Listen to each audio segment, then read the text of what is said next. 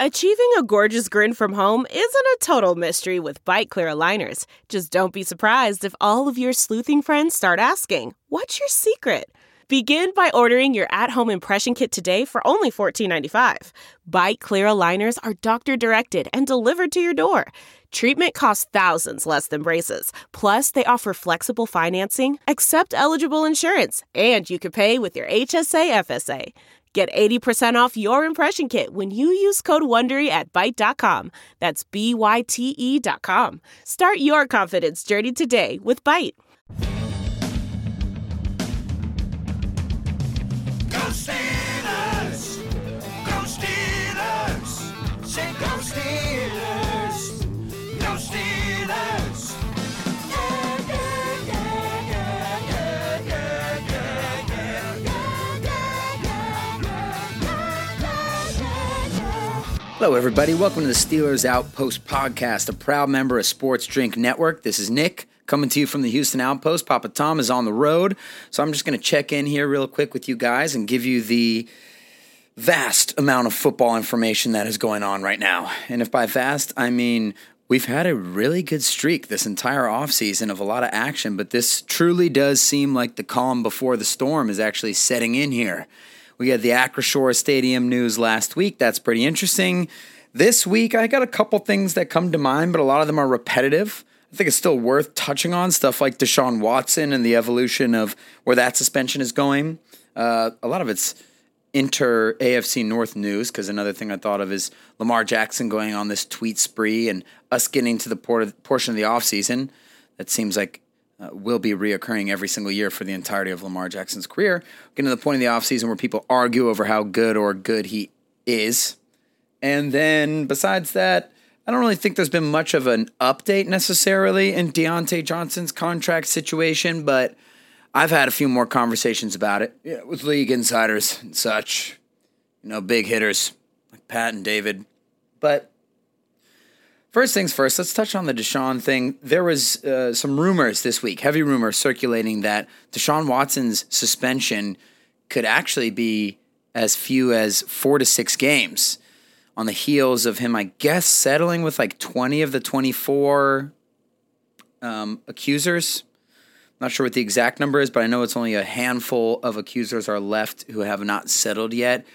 And I was talking to David, our friend of the show, David Nichols, talking to him about this. My initial reaction was, I'm going to guess that there's something to the rumor just based on how many places said 4 to 6 games, but I'd be shocked if that were actually the case, just given the fact that this is such a high-profile case. Ben Roethlisberger got 6 games that was eventually reduced to 4. That's an important distinction that I'm going to bring back up in a second here. He got 6 games reduced to 4, like 12 years ago or something like that, 15 years, I don't know, long time ago, over a decade ago, pre-Me Too, for one settled case. I think I might have actually roped in the fact that he had the 2, but either way, Ben got 6 games for that. It would be shocking if Deshaun Watson with, 24 to 30 allegations, especially in this day and age, post-Me Too movement, post-Ray Rice, post all of these NFL struggles with domestic violence and associated acts against women, blah, blah, blah. Not blah, blah, blah. You guys get what I'm saying. But I'd be shocked just for that reason if we're only 6. But what I'm thinking about, going back to Ben's suspension getting reduced from 6 games to 4 games, a lot of times what the NFL likes to do is basically allow an appeal. Give more games up front so the initial press conference, the press release reads as a harsher sentence, even though they know in the back of their head that they're going to reduce the sentencing. So I think that what the NFL may be doing right now is leaking 4 to 6 games to eventually suspend Deshaun Watson for the whole season, or maybe 10 games. Look at that. Even I'm falling into it now. Like, 10 games would be a lot. They're basically just trying to lower the bar so that if they suspend him for an entire season, the public won't be mad at a full season being too few games. So they're just setting the bar lower, in my opinion, to make a cleaner suspension so that the thing can be done with. Obviously, the reason why we're talking about that on the Steelers podcast here is because that has a great effect on the Pittsburgh Steelers' chances in the AFC this year and over the next few years, having 3 MVP-type quarterbacks on the other teams for your division. One guy who's actually won MVP in Lamar, and then a guy in Deshaun Watson who had a legitimate chance at winning it as a rookie before tearing his ACL. And then Joe Burrow, he's Joe Burrow, right? He's been to a Super Bowl, blah, blah, blah. Once again, to overuse a phrase.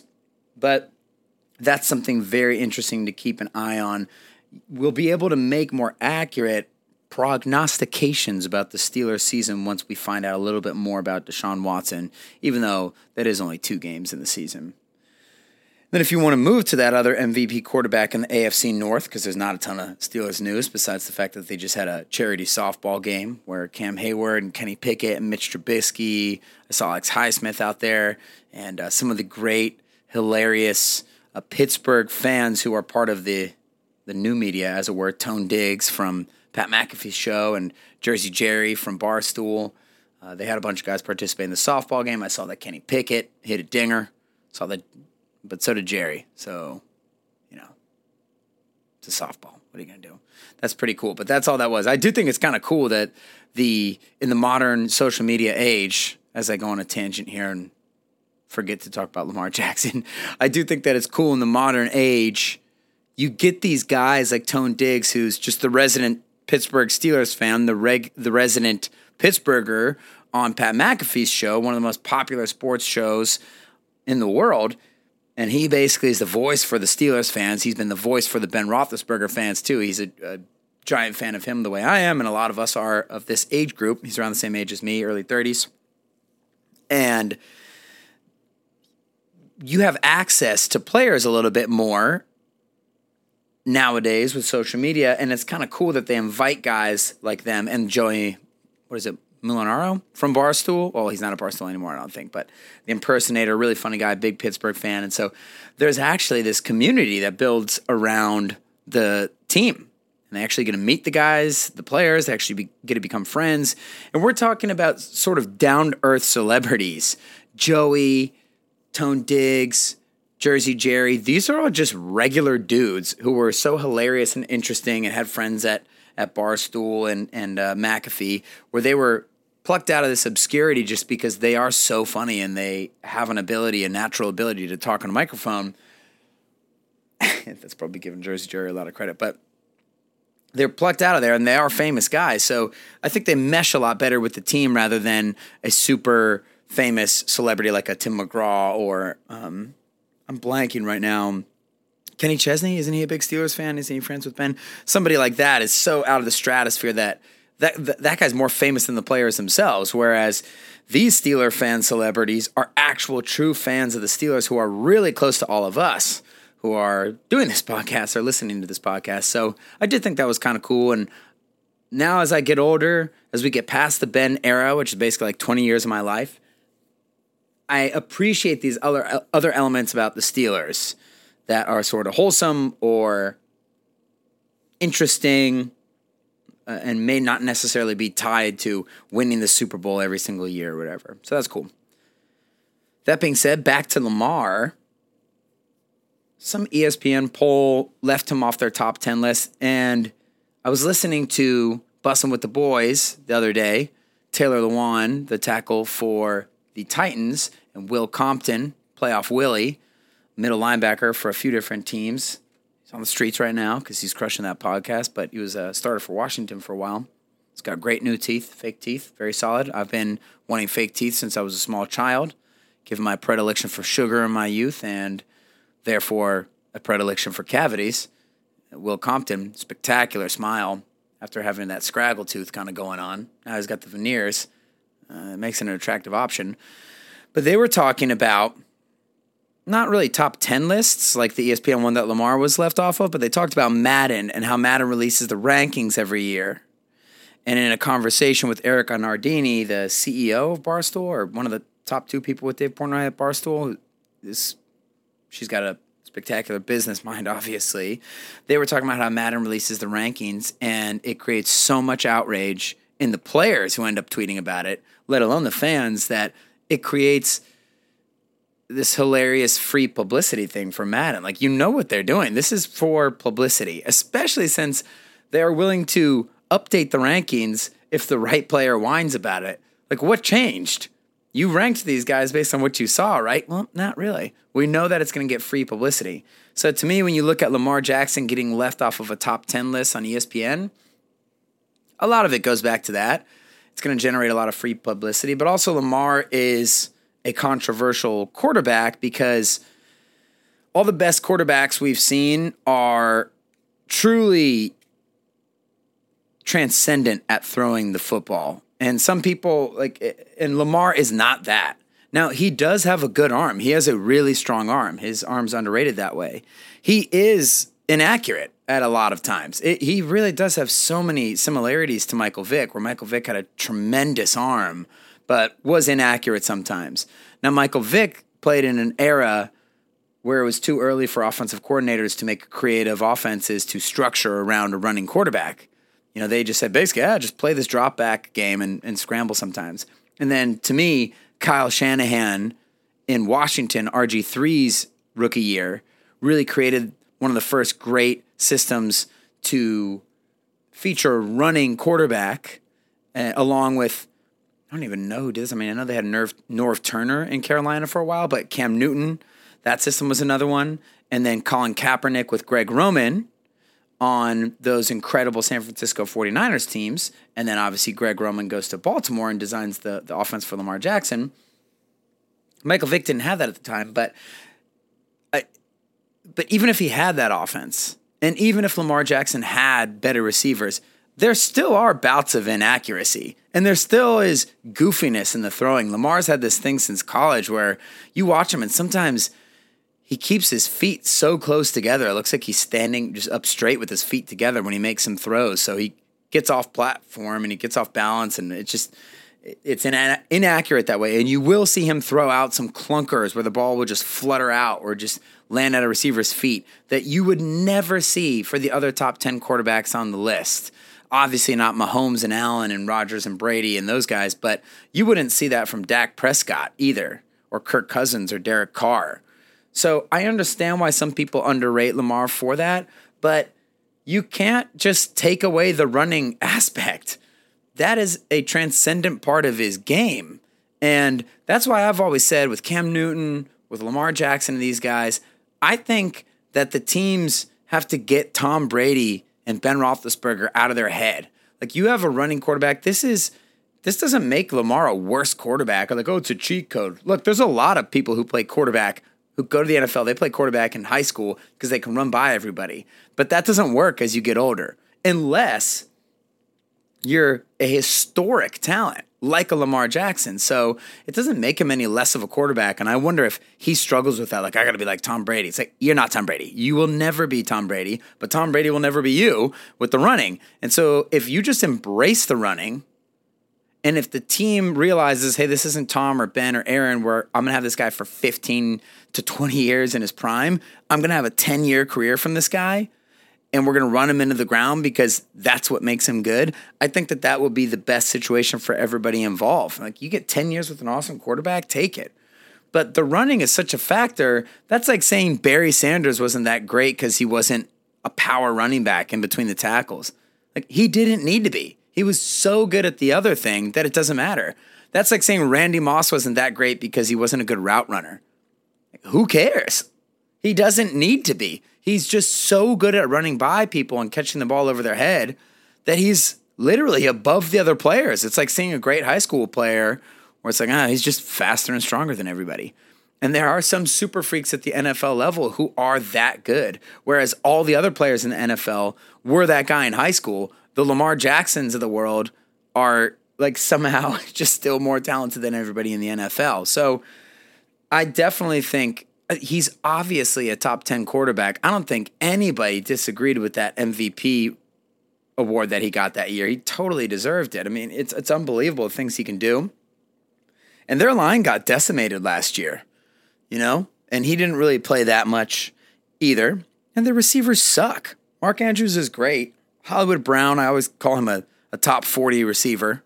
in the NFL. Like if you start going down the list, where do you really want Hollywood Brown? He's like 5'5". He constantly drops the ball, and yes, he makes big plays, but there's a lot of Hollywood Browns now. There's a lot of people who make plays. Like, is Hollywood Brown better than Chase Claypool? Like, I don't think so. So, and Chase Claypool is the second receiver on the Steelers. And people don't even categorize the Steelers as having a top receiving core in the NFL. Now, that may change after this year, but either way, I thought that was interesting. I think Lamar will probably have a bounce back year, and I think the receiver thing definitely will be an issue for them. But once again, just embrace the running with the quarterback thing, and people are going to be wide open. That's a tried and true formula. If you can run, that's why teams want to be able to run. There's nothing a team can do about it. I mean, we saw what happened to the Steelers a few years ago, and I even go all the way back to the historic, terrible loss to the Jaguars in the 2017 playoffs. Teams were just running all over the Steelers, and then you can't make a scheme adjustment for just getting your face beat in. If they can run on you, and this is what the Steelers used to do to teams, and this is what the Steelers want to do now, I think they still need to make some improvements on the line before they can really do this. But you just keep running. Like, oh, we ran for 100 yards in the first half. We'll just keep pushing those guys over. And so if the Ravens can do that, they'll be just fine. But obviously the Steelers have done really well against Lamar Jackson, and so that should be encouraging for Steelers fans. It's definitely encouraging to me. I mean, he's a scary player, but it does seem, the Steelers have a really good handle over him. And like I've said on the podcast many times, the only people that are really scary for the Steelers are those veteran pocket passing quarterbacks. I mean, and I do include, of course, like Mahomes and Allen, even though they're sort of scrambly guys, but they're just, transcendent throwers. But it seems like the Steelers do a good job with running quarterbacks.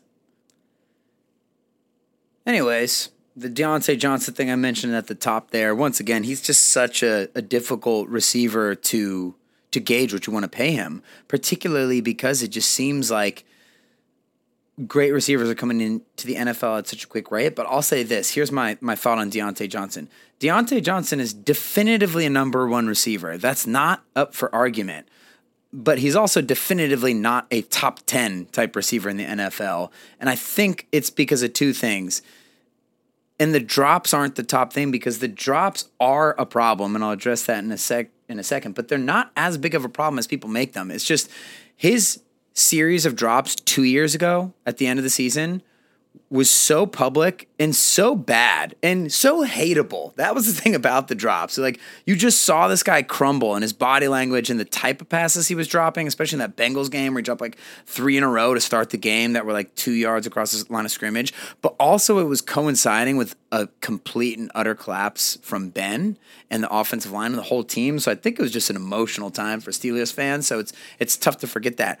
And then he had one of the better catch percentages in the entire league this past year, which is amazing given the fact that he gets targeted more than almost anyone else in the league. So that shows you, like, the dude catches the ball. But then at the end of the season, once again, he had some drops again. So I think that there's an untrustworthiness with him that is justified, even if people are overreacting to the drops thing. Like, Randy Moss dropped it a bit.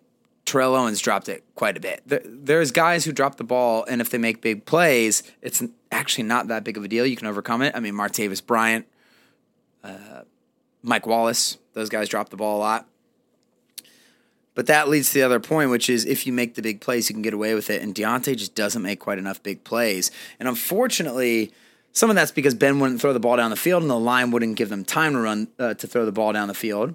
And he does make, like, beautiful touchdowns on go routes, but they're usually like 30 or 40 yarders where he'll beat his man really nicely, which of course is his number one skill. And then he'll dive and lay out and catch the ball in the air as he's crossing the goal line, right? He doesn't take a slant 50 yards to the house. He never really does that. He's had the one punt return touchdown. He might have had another one called back, but I think he had one against Arizona a few years ago. So he makes some nice plays in the open field, but he's not really like an explosive guy. So I think that that's what keeps him away from the Jamar Chases and the Devontae Adams, who isn't explosive, but he's just so big and so coordinated. I weirdly always want to call Justin Jefferson Peterson. I have no idea why. It's not even an Adrian Peterson thing, but either way, I think that that's what keeps him from being a super top receiver. But he is a number one receiver because he can consistently win one-on-one on the outside, where you don't have to scheme things for him. Like Chase Claypool could be a top receiver in the league if you figure out a way to get him the ball on drags and stuff like that. I think some people may argue the Deebo Samuel point, but I don't think Deebo Samuel, I think that if you use him right, he's like the number one receiver in the league potentially. But not everyone's going to use him right. Like I don't think you can just put him on the outside and be like, I don't know, run a sluggo, then run a slant, then run a post corner, then run a hook, and then run a different kind of hook, and then run a third kind of hook with nuance based on how the defense shows it to you. Like Deontay can do that, where you can trust him to just put him out there. And he doesn't make explosive plays, but he does make big plays down the field where he catches the ball over people's heads or over their backs and stuff like that. So the last thing I'd want to say about it is for all of the Steelers' success at drafting good receivers, AB and Deontay are really the only number one receivers they've drafted. Like Martavis, maybe it would have worked, but you don't know. He was sort of like a 4-catch for 150 yards and 2 touchdowns guy, and then the next week he'd have 1 catch for 10 yards. Mike Wallace, same thing. I think he was a true number one, but I only think he was that with Ben, or if he had been with a Russell Wilson or Aaron Rodgers, or the guys at the time who really like to throw the ball down the field. And we saw that play out in him being completely irrelevant for the rest of his career, right? So as far as guys who can go one-on-one and get open on the outside and make every type of play, it's really only been AB and Deontay. So they drafted George Pickens to be that guy. Obviously, he's a different type of player than Deontay and AB. He's not the short, quick guy, but he's a big athlete who can play on the outside, and he's more explosive maybe than some of these other dudes, more coordinated maybe than Chase Claypool and some guys of that nature. But you just don't know with him quite at this moment with Pickens. Hopefully it turns out that way. But I think what will end up kind of happening is hopefully he has a great rookie season and Mike Tomlin and the team kind of prioritize getting him on the field early because they need to know how good this dude is. And then I would say like a Super Bowl contender would sign Deontay Johnson. I don't think that there's a Washington or, whatever, use Detroit. I don't think that there's a team like that should be spending big money on the guy, but I think a team that's on the doorstep, like if it were a Buffalo, or I'm not even saying them as an example, but whatever, some team that was on the doorstep, I mean Green Bay should sign Deontay, but they could use a number one receiver or just like another big weapon to put them over the top, kind of like what we've seen with the Rams and the Buccaneers. I think that's the kind of person, that's the kind of team who will be like, we'll sign this dude to a 3-year deal, or we'll, whatever it is. And who knows, maybe if the Steelers are very good this year or very good at the end of the year, maybe they just franchise Deontay and try and keep him for one more year after that. So we'll see where that goes. But either way, excited for training camp to start soon. Thank you for listening to the pod. Email us at SteelersOutpost@gmail.com. Follow us on Twitter at SteelersOutpost. Have a beautiful day and go Steelers. Okay, bye-bye.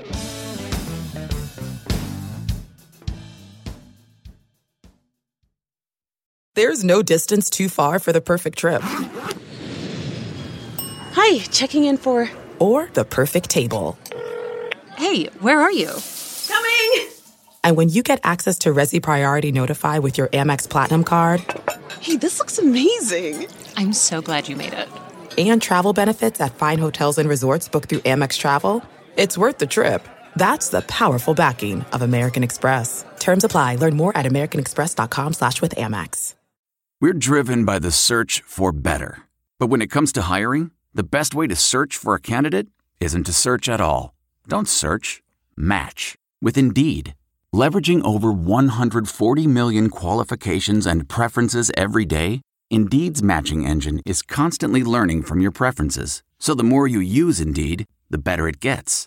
And listeners of this show will get a $75 sponsored job credit to get your jobs more visibility at Indeed.com/match.